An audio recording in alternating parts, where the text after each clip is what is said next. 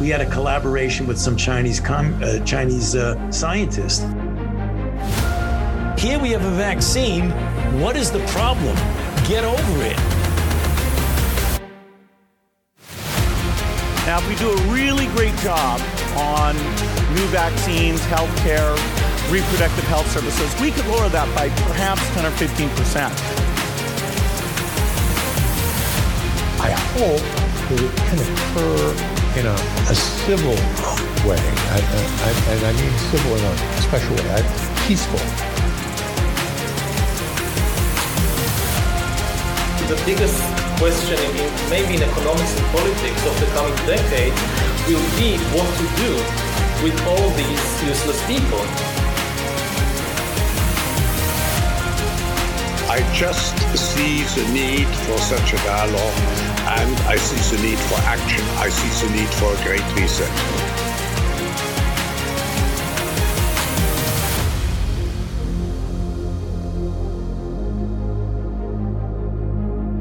We are 1,405 days into 14 days to flatten the curve. Thank you for joining us today. I'm Johnny Anderson alongside Melissa from Cutting Through the Matrix. Melissa, it's once a fortnight. How are you? I'm well, thank you. How are you doing? I'm doing great after that long talk that we just had. That was a lot of fun. We just talked an hour to warm up for the recording, which is that may be a record for us. And everything we said, well, we're not going to talk about this on air. And It was a great, really genuinely great conversation. It was. We normally go down the road of recording the prep sessions now for like sound check and stuff because but with you and I we don't do that because usually we're too pressed for time on the days that you come on. So we don't do that. What a great prep session that would have been. That'd have been great. But no, it was a good conversation all the way through. I learned some things, and you're going to send me some information, and I sent you some information, and that's what we do. That's all. I learned some things too. I got to ask some questions that I had been wanting to ask. And you know what?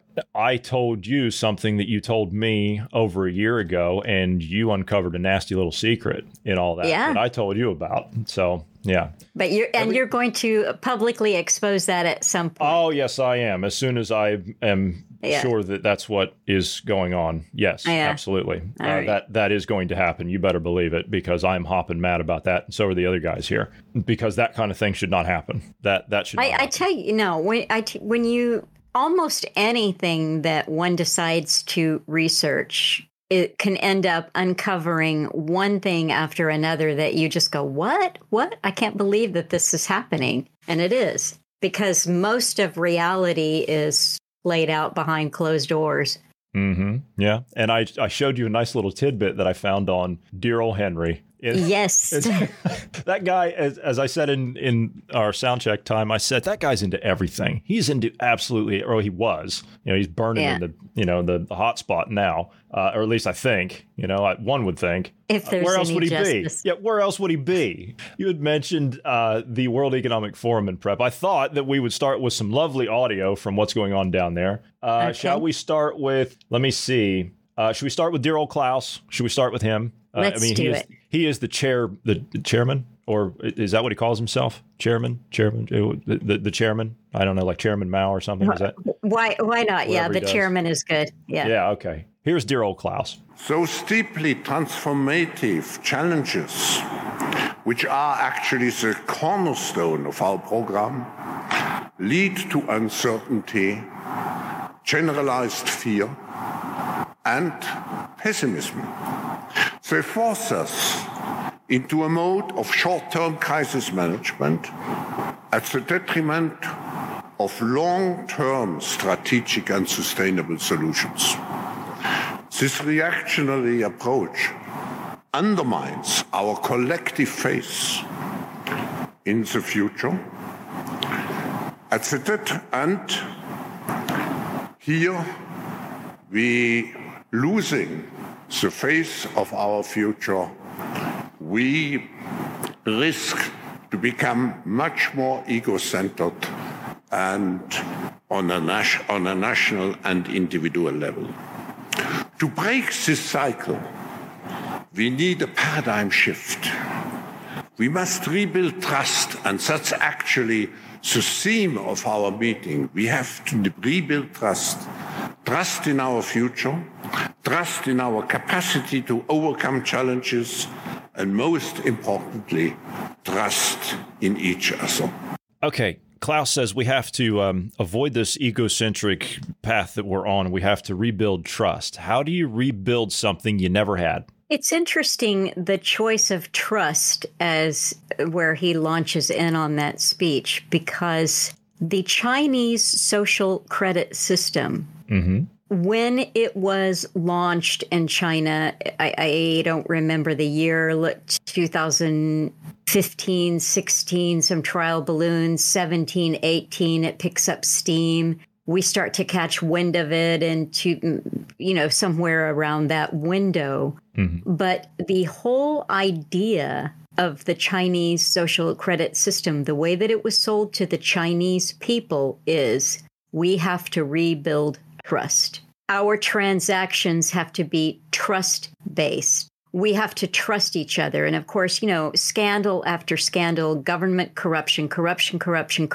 within the Communist Party. And people are saying, well, we can't. And this whole crooked politician, crooked government official trickles down to the people. And you've got all manner of corruption going down the supply chain, if you will. So this is what they say that the Chinese social credit system is. If you've got a good social credit score, you are trustworthy. And of course, they minimize the surveillance, total control aspect of it by saying this is really no different than what the West has, particularly in America, where you've got a credit score, your financial credit score.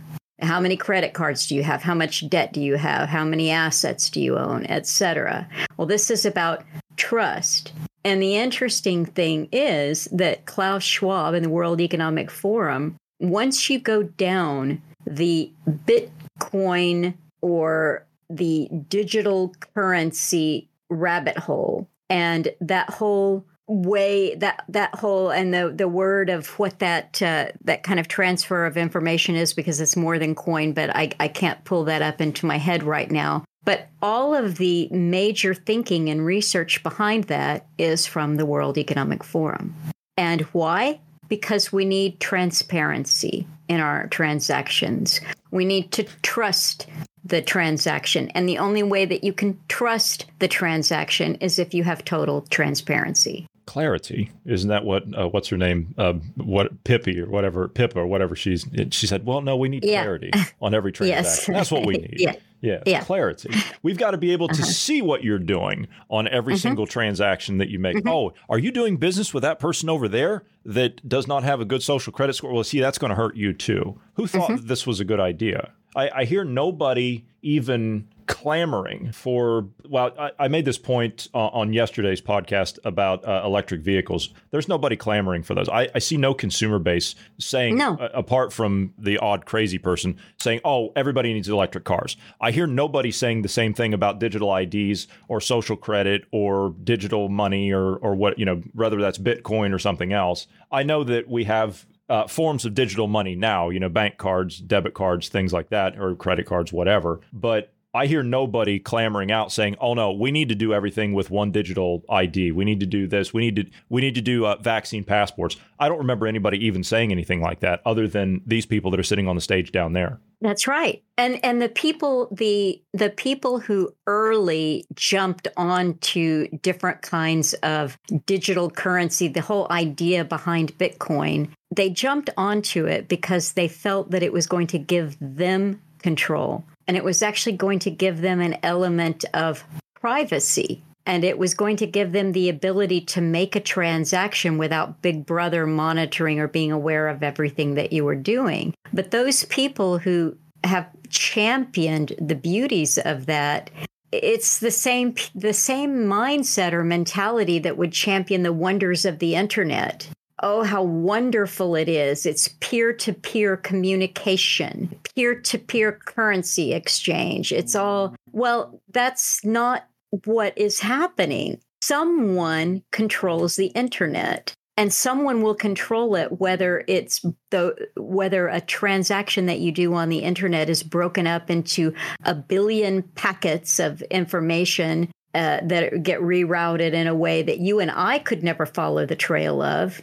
But trust me, people can. Well, yeah, the blockchain, for example, people think that that's Bitcoin what I was trying to think of, blockchain, but blockchain. I couldn't get it. Yeah. Well, no, it's just one of those things. But it's that way. People think that, to your point, people think that Bitcoin is somehow anonymous. It is not. Everything, all of your transactions are logged on there on the blockchain. It's there. And once it goes into the blockchain, it's not coming out. It's there. No. That's right. So these arguments that they make about, oh, well, we need to crack down on this or we need to crack down on that. When you hear one of these finance people saying that, or one of these government, whoever they stick out there to say that, we need to crack down on this because this is the currency of like kidnappers and terrorists and whatever. And it's like, well, why don't you just look at where the transactions are going? You can see everything. So what's the problem? So now, what kind of a credit score, since you're talking about social credit, the Daily Mail did a piece on this. The cocaine, the caviar, and the prostitutes that are being trucked into Davos for the annual meeting. What kind of social credit score would they have? I wonder. I wonder. Well, of course, we all know they're going to get their own special, little green codes and everything's going to be fine because they're rebuilding trust, you see, and you've got to have all of them there to rebuild all that trust. Yeah. So some CEOs and dignitaries. All right. Caviar, $1,000 a bottle champagne. Can you imagine? Oh, the cheap stuff. Yeah, the cheap stuff. The stuff you just dump out on the floor, because it's just so terrible. I saw a journalist right now who is down there. They flew in to get a plane ticket to get in there right now. You're not going to believe this. To get a plane ticket to get in there right now. This is the only time that plane tickets cost $25,000 to get in there right now. And if you want a hotel, a room, you can't get a hotel room because they book out all the hotels, right? Because Davos is a ski town, ski resort area, and so it's normally just reserved for like ski goers, people that ski on Alps and stuff like that. But this time of year, obviously, they book out everything for all of the people that are going to be there for the meeting. This person could not get a room anywhere near, so they had to go 30 miles away, and they booked an Airbnb for 2 weeks, and that was an additional $10,000 just to be there to cover it. So $35,000 just to get there and have a place to sleep and, look after yourself, not including food and everything else, which, those prices are going to be skyrocketing through this time as well. But that is to keep people like you and I out of there is all that's for. Yeah, absolutely. Look at them. Look at them. Yeah, some of the photos. Yeah. Well, you see the help there? Yeah. They got the mask on. Yeah, you see like that? Yeah. Oh, that's nice. Yeah. I cannot imagine smoozing in the midst of all this. Like that just makes me sick just looking at it. If you are eating the caviar and drinking the champagne and hanging out with the prostitute, evidently you don't need to wear a mask. You're above disease. But if somebody is serving you a platter of little pancakes and caviar, they better be masked up. It's the commoner. You see, you get a private performance from Lenny Kravitz too. You see that? Yeah. Isn't that great? Yeah. Don't you want to be there for that? Oh goodness. There's one of the ladies. Yeah, of questionable profession. I have no question what her profession is. I have no question about that either. No, there's none whatsoever. But yeah, that's what's going on down there. So anyway, I wonder what kind of social credit score they're going to have. Now you see, they're there to rebuild trust. Yeah, and they're so stressed out that they're going to need to unwind after long, hard days of discussing how they're going to ruin your life. So that's right. They've got to unwind. And speaking of unwinding, I have some bad news. John Kerry is going to be stepping down as Biden's climate czar. I can hardly contain my grief of all of that. I think he's at the meeting right now. He will speak. Oh, he's at Davos. I believe he is. Yeah, and he's probably going to speak. But I wanted to get over to von der Leyen. I have a clip of Ursula von der Leyen. That lovely lady that runs the EU there. Well, before we go over there, let's not forget to add in that Kerry is stepping down as climate czar so that he can manage or contribute to managing Joe Biden's reelection campaign. That's the excuse given. Okay. All right. Does Joe Biden even know that he's on the ballot for reelection? I doubt it. He's on the ticket? Yeah, I doubt it too. Right. Ursula von der Leyen on We've got to have global collaboration to tackle misinformation and disinformation. For the global business community, the top concern for the next 2 years is not conflict or climate. It is disinformation and misinformation, followed closely by polarization within our societies. These risks are serious because they limit our ability to tackle the big global challenges we are facing.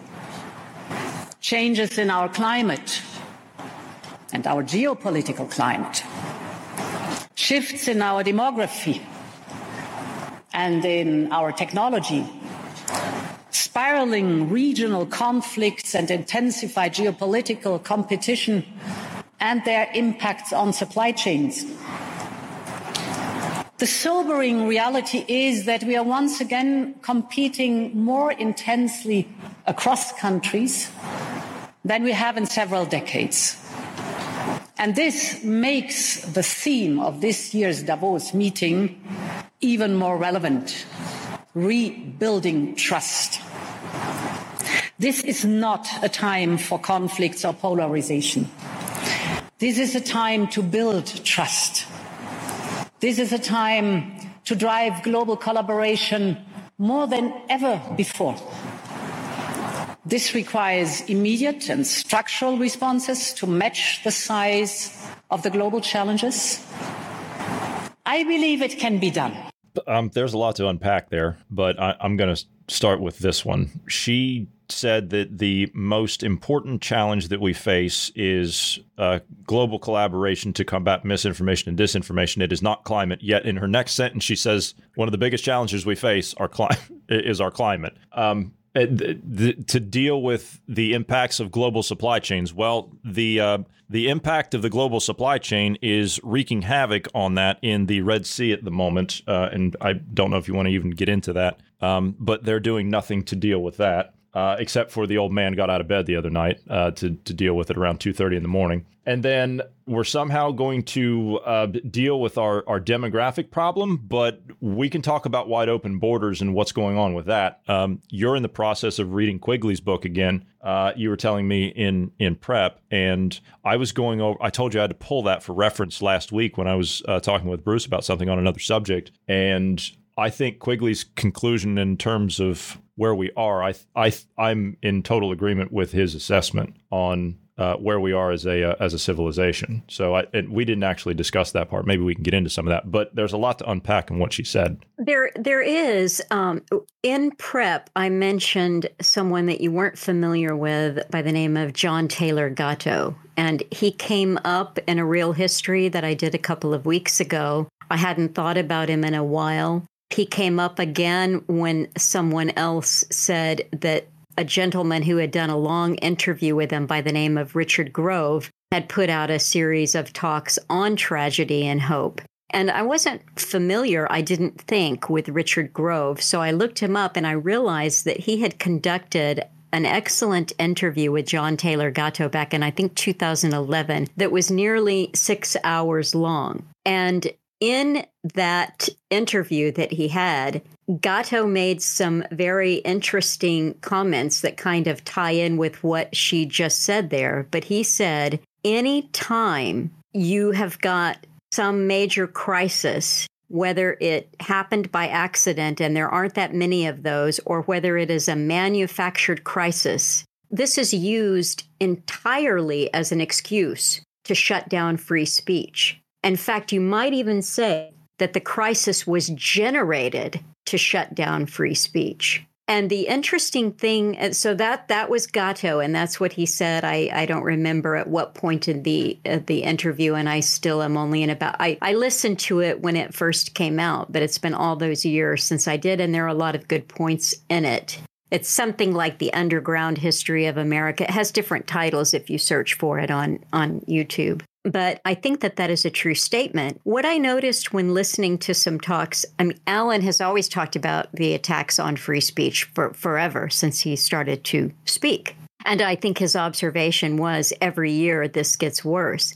And one of the talks that I was listening to recently from 2019, he was really stressing the fact that our ability to communicate freely has been so eroded to the point where we almost can't communicate. For instance, now we have lived through Operation COVID. And I think there's a lot that you could say about that operation. You can talk about mRNA. You can talk about died suddenly. You can talk about masks versus no masks and lockdown, and the fact that lockdown came into a prison term came into the vernacular. The psychological aspect alone. Absolutely. I mean, this was a huge trauma committed upon people. But I think, at least for this conversation, I will just say that possibly the most damaging thing to come out of this operation is the total decimation, the complete destruction, the annihilation of free speech. We cannot talk about things freely. I will not be putting our conversation up on YouTube, and though it will go up on other channels, that does not mean that it won't be censored in one way or another, because the so-called free speech channels I have had reprimands from as well. So the ability to say what she is saying there when she talks about misinformation and disinformation, and she ties it in with trust. My interpretation, my translation of that is, you will have no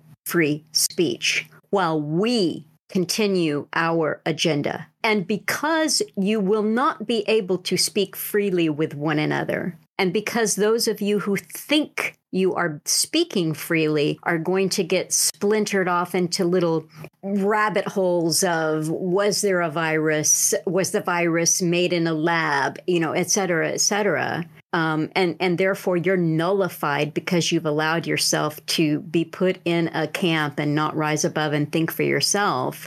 So we're going to tell you what is acceptable to think. And after we've drummed that in your head for a few years, you're going to trust us, because who else can you trust? Have you had, on your point there of all the different things you were naming, have you had any luck, or have you tried to, or do you post anything on the new Twitter platform? Do you do anything with that? Because that's supposedly they took the reins off of that, if you will. That's been one of the platforms that's, since Elon Musk has taken it over, it's been kind of, I guess, more open, not completely. Yeah. Oh, yeah. It's really, I don't know. No, it's completely open. It's a wonderful platform. He hired as his CEO a woman who came out of. Yes, I did see that. Right. Yeah. One of the big communication companies was at Warner's, I think, perhaps. But, her whole thing during Operation COVID was, she was basically on the panel, the government-appointed panel of key people who would weigh in on how to control the speech around anything during the COVID operation. And Elon Musk, the grandson of, a leading proponent of technocracy, a made man, if ever there was a made man in the organized crime sense of the word. Yeah, I'm thinking there's a lot of free speech at X. I'm not on it, so I don't know. I don't know. This is what I use it for. Oh, that's what you use it for. Oh, okay. All right. So you are on it. I don't pretend. I'm on it. And what I do is I repost the things that I put up on other channels. That means the Redux with Alan Watt, the excerpts, clips, basically anything, I put it on there. And I have actually had X remove a couple of things. Really? Okay, that would have been my next question. Have they pulled some things down from you? And what did they give you a reason? One of them was just violating community guidelines. Oh, they never tell you what that is. Another one just simply blocked my upload from BitChute, and there was some drama. People couldn't see it. So I've had a couple of things. But I mostly, every once in a while, if somebody says, oh, that was good, I really enjoyed it, I'll say, oh, thanks for listening. But I don't do a lot of communicating. I've reposted a few things that I thought were good that other people have said or written from a variety of sources, whether it was Agenda 2030 or transgender commentary, so I have used it that way, but I do not for a moment pretend to think that this is a platform for free speech. Okay. No, that's fair. Like I said, I'm not on it. I don't know, but I have heard several people say that it's better now than what it was under Jack Dorsey. So, I don't know. That's why I'm asking. My platform for free speech is my back patio. Your back patio. Okay. All right. You just go out there and you shout. I sometimes do, but face to face. If you were sitting out back with me and we were having a cuppa, then we could speak freely. Okay. But there's no other platform. Yeah. Phones in the Faraday bag. Well, let's listen to one of the Harvard University representatives. You did hear about that lady, didn't you? The president of Harvard. Oh, yes, I did. But did you want to talk about Yemen? Yep. Yeah, we can talk about Yemen. We can talk about that. They dragged the old man out of bed the other night. I did hear about that. So the other night, when all of that was going on, the strikes and things that were going on there, that happened in the middle of the night for everybody in the U.S. So everybody was asleep. Nobody was paying attention to it. And when everybody woke up, it's amazing how they do these things under the cover of darkness, if you will. I hate to use that phrase, but it's kind of how they do things. But that's what they do. Worst deeds are done under the cover of darkness. But it was morning for me. I'm sitting here having my coffee and I'm thinking, what's going on here? What is all this? Now, we are obligated to respond to this, but quite frankly, I don't think the situation should have gotten to that point in the first place. We have maritime protection out there for a reason, so it should not have gotten to that. Now, there are other groups such as the Saudis that are dealing with the problem group, if you will, and we have been supplying them with the tools they need for the last 20-something years to be able to deal with that. So why aren't they dealing with it? But instead, it is our problem to deal with. And so, yes, I did see. And of course, when they dragged old Two Scoops out of bed at 2:30 in the morning, and he was asked about it by some reporter, the pre-scripted staged question, he says, yeah, we hit him pretty good and we hit him hard. And that was it. And he slunkered out the back door. I don't know where else I don't know where else we want to go with it, but I don't see it stopping. It's going to continue because they're redirecting all traffic. They're either halting it or they're redirecting it down around the Horn of Africa now. So that's going to jam up our supply chain. It's going to cause prices to rise even further, and it's going to cause general shortages long term. Well, it's an interesting thing that I was reading last night in Tragedy and Hope, where Quigley talks about capitalism and prices. And I don't have a financial economics head, but he's basically talking about what you've got is goods and money. You've got goods and money, and you can drive the price of goods up.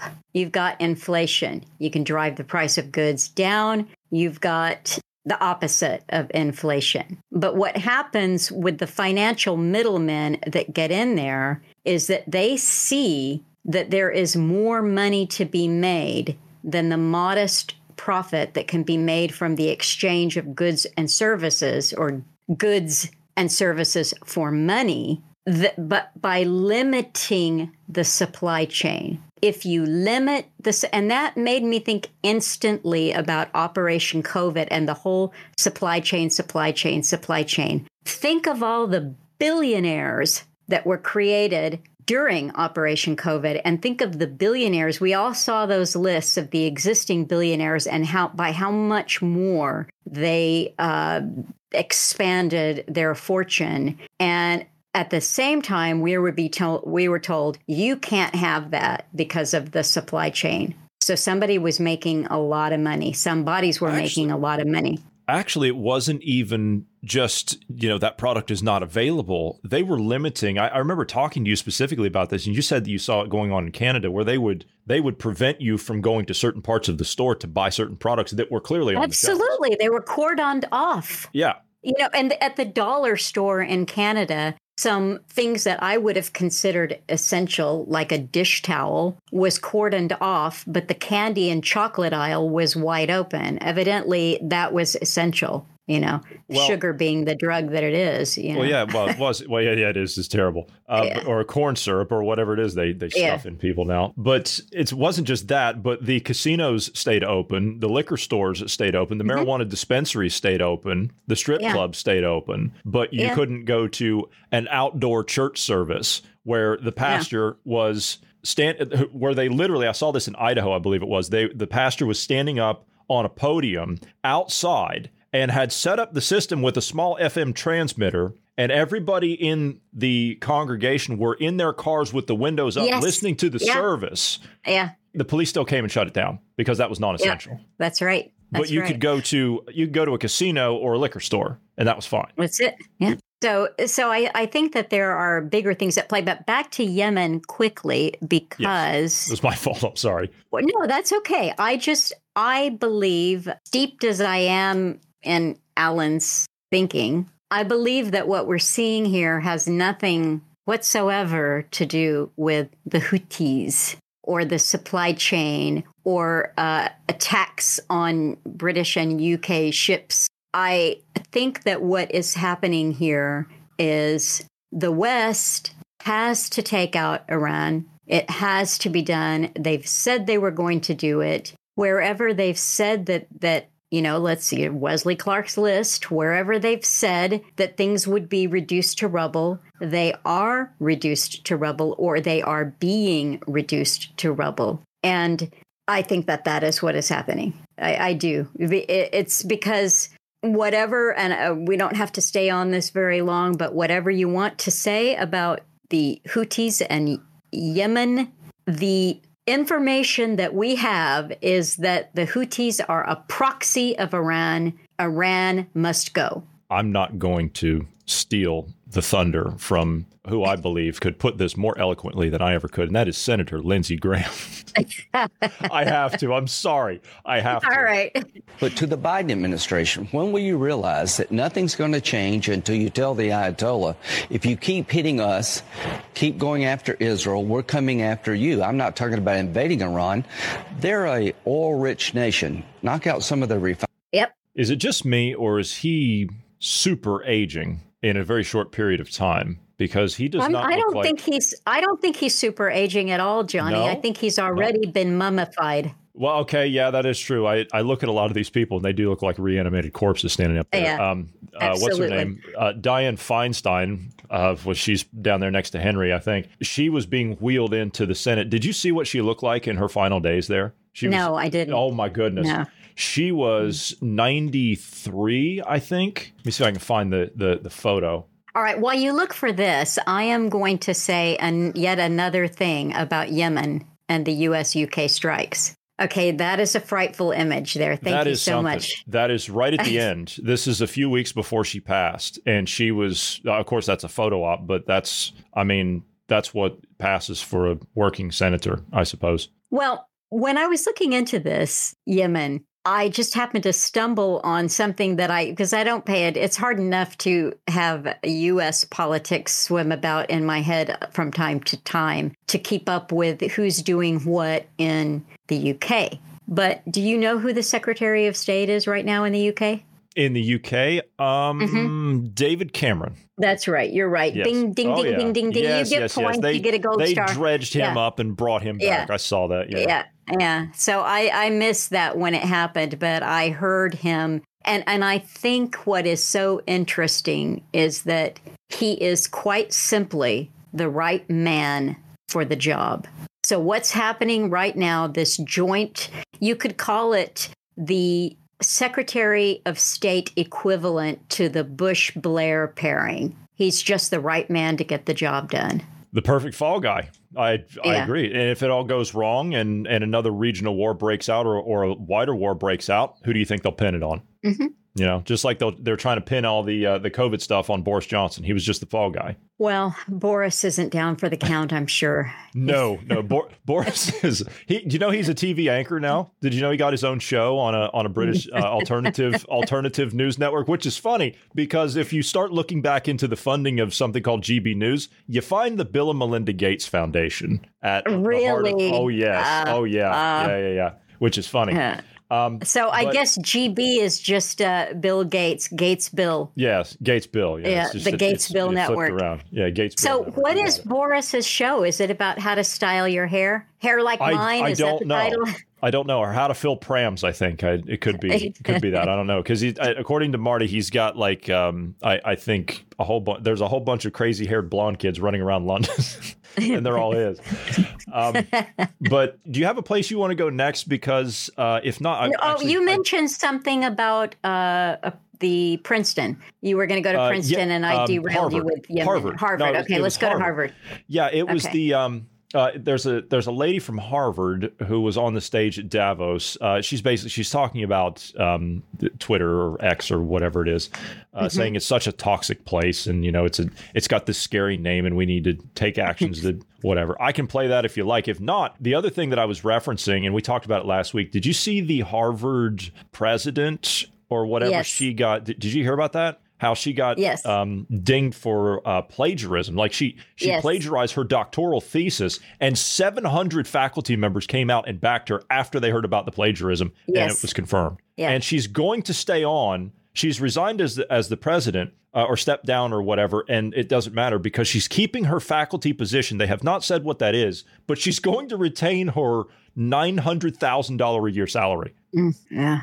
I don't know what else to say other than why are you sending your kids to these institutions? That's all I can say. I mean, I think that is a very, I think that is the question. But, somehow people have bought into the mythology that these schools provide good education. For very, very, very few people will get anything out of the $100,000 a year their parents spent on that.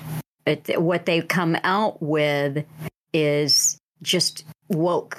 They got a degree in woke. Yeah. What is interesting to me about the Ivy League schools, particularly in the U.S., and the whole leftist woke ideology is that I don't know if I should say this, but the left, if you look behind who the left is, it's interesting. It's interesting, and I'll leave it. I'll just say that a lot of money. There's a lot of money, but it's a type that's been around forever and ever. And the left has always, or I should say, traditionally, come out bashing Israel, bashing Zionism. That's one of the functions of the left.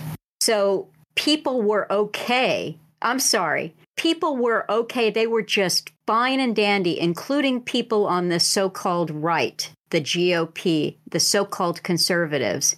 They were absolutely fine with the undermining of white male Americans. That was just fine with them. They were fine with promoting gender insanity. That was A-okay with them. The complete, if you want to say capture, I don't know, the complete takeover of our institutions of higher learning that has trickled down all the way to elementary school, that has been okay with the right, with conservatives, with you name it. But the moment that the universities became associated with pro-Palestinian protests, the moment that their institutional leaders appeared to have a bias against Israel, all of the sudden, these institutions of higher learning are anathema. And I just say, where were you in your criticism when they said a white man has nothing to do except apologize for the rest of his life for being white and male?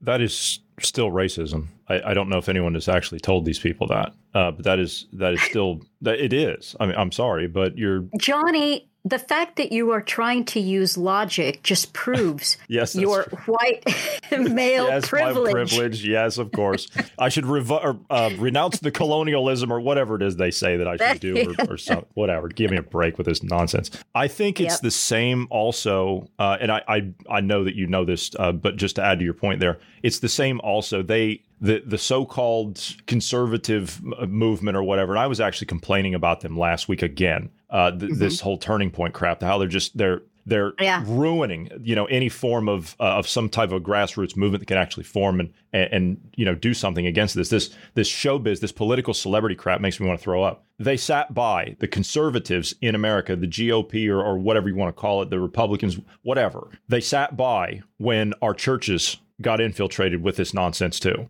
And they're supposed to be the ones that are going to church every Sunday, you know, for the photo op or whatever, or in their communities, in their districts or whatever. And they said nothing when our churches got taken over. They've said nothing to any of this. So it's just like the schools, as you were saying. Yeah, absolutely. It's a very strange thing. And this is not, it's not a bash on Israel. It just means that it seems to me that the only thing that upsets an American conservative is any criticism of Israel. That's it. Can't defend themselves. They will not defend themselves. They can defend themselves. We've given them enough hardware over the last 50 years. You know, they can defend themselves. No, I'm not talking about Israel. I'm talking about the American. All the Americans. Yeah. Okay. All right. Got it. I was laughing in the initial stages there. I was clicked off, but you could see me laughing. I don't know why, but when you said something about Israel, it popped in my head. Did you hear about these tunnels that they found in New York? I don't think I have. It was underneath. It was in the Hasidic Jewish community, and they found these tunnels underneath like it was underneath a synagogue, and it was leading to a mosque or something. And they found like people coming up out of it from the outside. You hadn't heard about this? You have not heard about this? Is it like an underground dreidel shop? I don't know what was going on down there. It's like the story was released. I've got to have my side curls fixed. Something. I don't know. I can't do it publicly. Yeah. This was a story for like a day, and then it just stopped. It just disappeared. So I was wondering. Yeah, maybe we can look into that. But I haven't talked about it yet. But this is interesting because this term was used again at the World Economic Forum. You have mentioned this term before. We've heard this term before, and people used to ask Alan about this term, and he would always say, New World Order. Which New World Order are you talking about? Well, this was used on the stage by the WEF president, Mr. Brinde. That order seems to not be the order anymore. We are on the way to a new order, so we are between orders.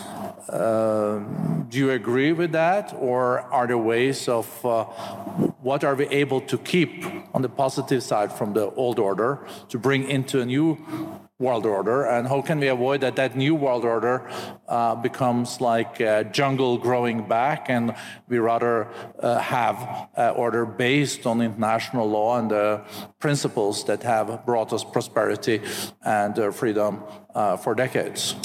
I guess, and maybe this is the old kind of teacher in me coming out. I think of this a little bit more about a transition of eras rather than a transition of orders, but the two are kind of cousins of one another.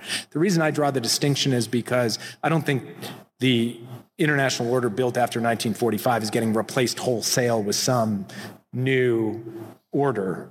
It will obviously evolve as it has evolved multiple times over the decades since 1945. But I do think in a more sharp and distinctive way, we are moving into a new era. And that's what I talked about in my remarks, that we are, the post-Cold War era has come to a close. We're at the start of something new. We have the capacity to shape what that looks like. And at the heart of it will be many of the core principles and core institutions of the existing order, adapted for the challenges that we face today. Now, I play that for a very important reason. You are going back and you're reading Quigley's book at the moment, Tragedy and Hope. Great piece of work. For anybody that does not have that, I recommend you pick that up if you can get your hands on it. I know sometimes those books are available in reprintings in a limited quantity, so if you see a copy, pick it up. But interestingly enough, I was pulling that particular aspect. It's funny you said 45, because that's at the time when we should have done something called a reorganization. When he's talking about going forward, what he was meaning, he says, well, we're going to evolve. Well, that would imply that we're going to have to reorganize again and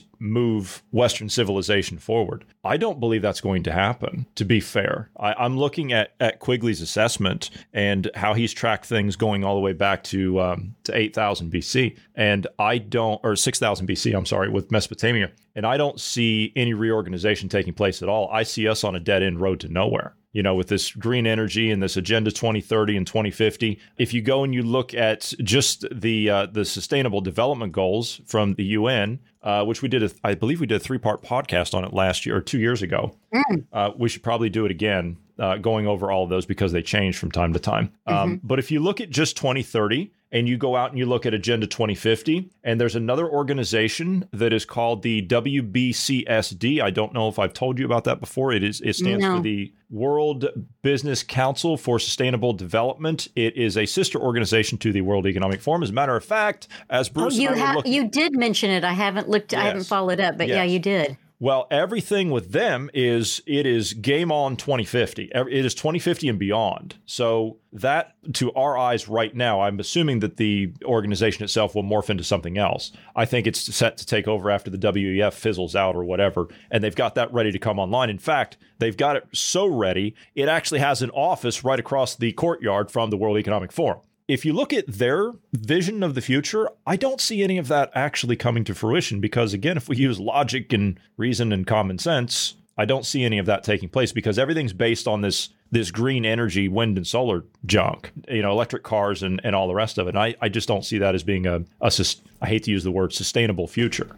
The interesting points at the beginning of Tragedy and Hope, when Quigley is talking about how civilizations, how there's a core of a civilization, and then the components that make up that civilization, they diffuse outward, and then you get a new core and it diffuses outward. There's a section there where he's talking about what he calls population pressures and how the areas that are away from the core, how they develop differently. And he talks about a population pressure point for Eastern Europe that is occurring about, was it 1950, he said? And then what he predicted would be a population pressure point for Asia in the year 2000. Now, some of that, if you want to look at population pressures, we always think about China as being overpopulated, but their one-child policy has given them a very skewed population. They haven't developed naturally, so to speak. And Japan has had an aging demographic for a long time now, so as being two big centers of Asia. And I think if you combine those pressures with what appears to be on the face of it an orchestrated, all-out, no-holds-barred attack on everything that makes up Western civilization. Now, Quigley makes an interesting point in his book. He said, Western civilization is, in large part, Western civilization because of Christianity. And then he elaborates on that. Well, what have you seen? Okay, you can go to a strip club, but you can't go and sit in your car and listen to right? So in many, many, many ways, another piece of research that I was doing around the end of the year or the beginning of the new year was the fact that Christianity is the most persecuted religion in the world, again, for yet another year, has been the most persecuted religion in the world for quite a number of years now. And this is worldwide, different, whether it be in some place in Eastern Europe, whether it be in the Middle East, it is a persecuted religion. So there's that, but there are other ways in which what we think of, again, that would go back to a woke thing, well, you can equate that to decay. Decay, yeah. Yeah. Absolutely. And invasion, invasion. Yeah. He talks about invasion, and what do we see? So I think what we are witnessing is an orchestrated, planned, supported, helped along, sustained attack on everything that is Western civilization. And so who is the victor then? Now, I'm not sure that Quigley's assessment of what would unfold, because he wrote this book and the Soviet Union was still in full swing. This is 1966. Yes. So, did he get everything right? I don't think so. No. But was his prediction about what was going to happen in Asia, does this leave Asia then to be the ultimate victor because they have their own very unique problems as a civilization? Yes. I have not said this publicly yet, but I'm about to. Okay. I agree with Quigley's assessment. And I was kind of leading up to this, but again, you because you started reading it again, this is what I was talking to Bruce about last week. I believe that we are looking at a civilization collapse of both East and West simultaneously. It's just a matter of which one's going to do it first. That's my opinion. Mm-hmm. I'm not an expert. I'm not a historian or anything like that. I'm just going by what I've read, my own research, and what we see on the ground that we can actually see with our own eyes. That's my opinion.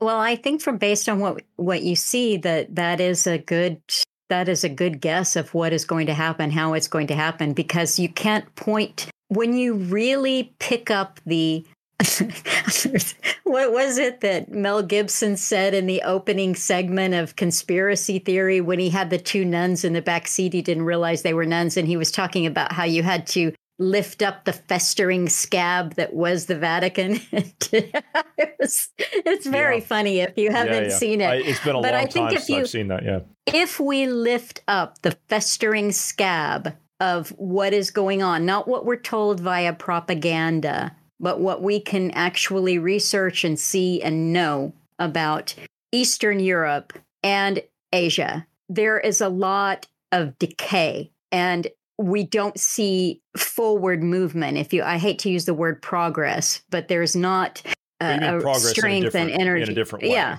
absolutely. What I see is decay. Yes, I agree, and this is why I say I see decay in the East, and as a whole, I'm not just picking on China or Russia or Japan or Indonesia or whatever or parts of the Philippines. I'm not picking on them. I'm saying in general, and I look at all across the West, and I look at the tracks that Quigley laid out, and I don't see it. Again, it's just my opinion. I don't see it going any other way. I'm not trying to be a doom and gloom person here, but again, it's just my opinion. I see it as a collapse of both East and West simultaneously. I can see that. And if you look, if you compare Chinese civilization, let's face it, the U.S. is very, very young, but even Western civilization is young compared to what you might refer to as China, their history, their very old history. Yes. But nothing lasts forever. That's going to be, and for anybody that doesn't understand what I'm saying, that's a heavy pill to swallow for a lot of people. And again, like I said, I have not said that publicly yet, but I've been looking over the last 2 to 3 years extensively and very intensively,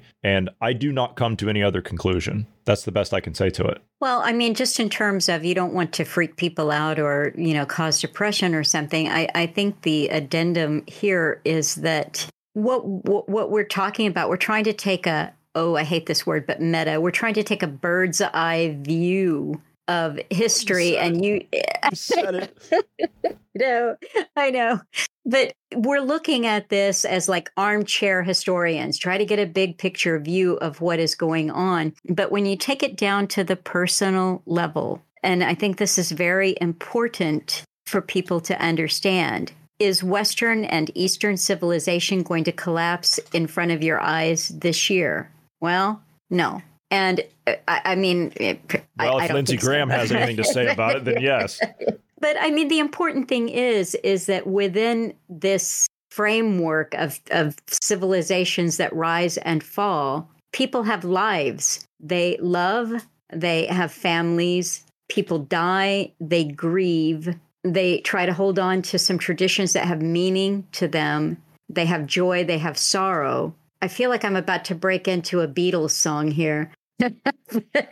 I can get you a guitar. Maybe we can get Paul McCartney to drop by. Yeah. Seasons of the Sun or something like that. Yeah, something. Yeah. Yeah.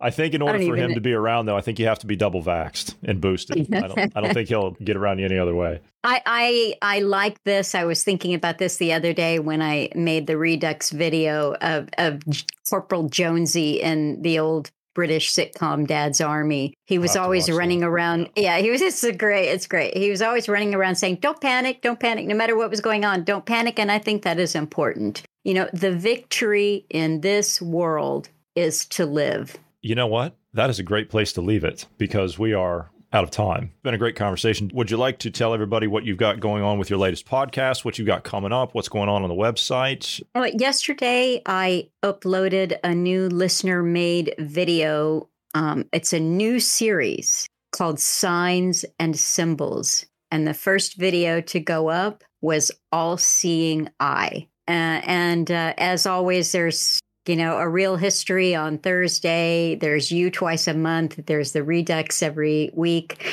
There's Not Sure. And, so it's my own little factory, if you will. The all-seeing eye. Okay. All right. Yep. I have to admit I'm curious, so I'll check that out. All right. Podcast yet? You got a new podcast coming out? When's the next one out? The next one out is tomorrow, and I am Yeah, it should be good. It's a personal conversation with a friend of mine and a friend of Alan's in Canada. Very good. All right. Look forward to that. So it has been a great conversation as always. I will see you in 2 weeks. Yes. Yes, great. Looking forward to it. Okay, again, that is Melissa from cuttingthroughthematrix.com. I encourage all of our listeners to get over there and take a look at the treasure trove of information where they maintain the collected works of the late, great Alan Watt. Again, that is cuttingthroughthematrix.com. And her podcast is Real History with Melissa. That is available everywhere you get your podcasts. It's been a great conversation, Melissa. Thank you for being here today. Thank you to all of the listeners. God bless everyone and have a great evening.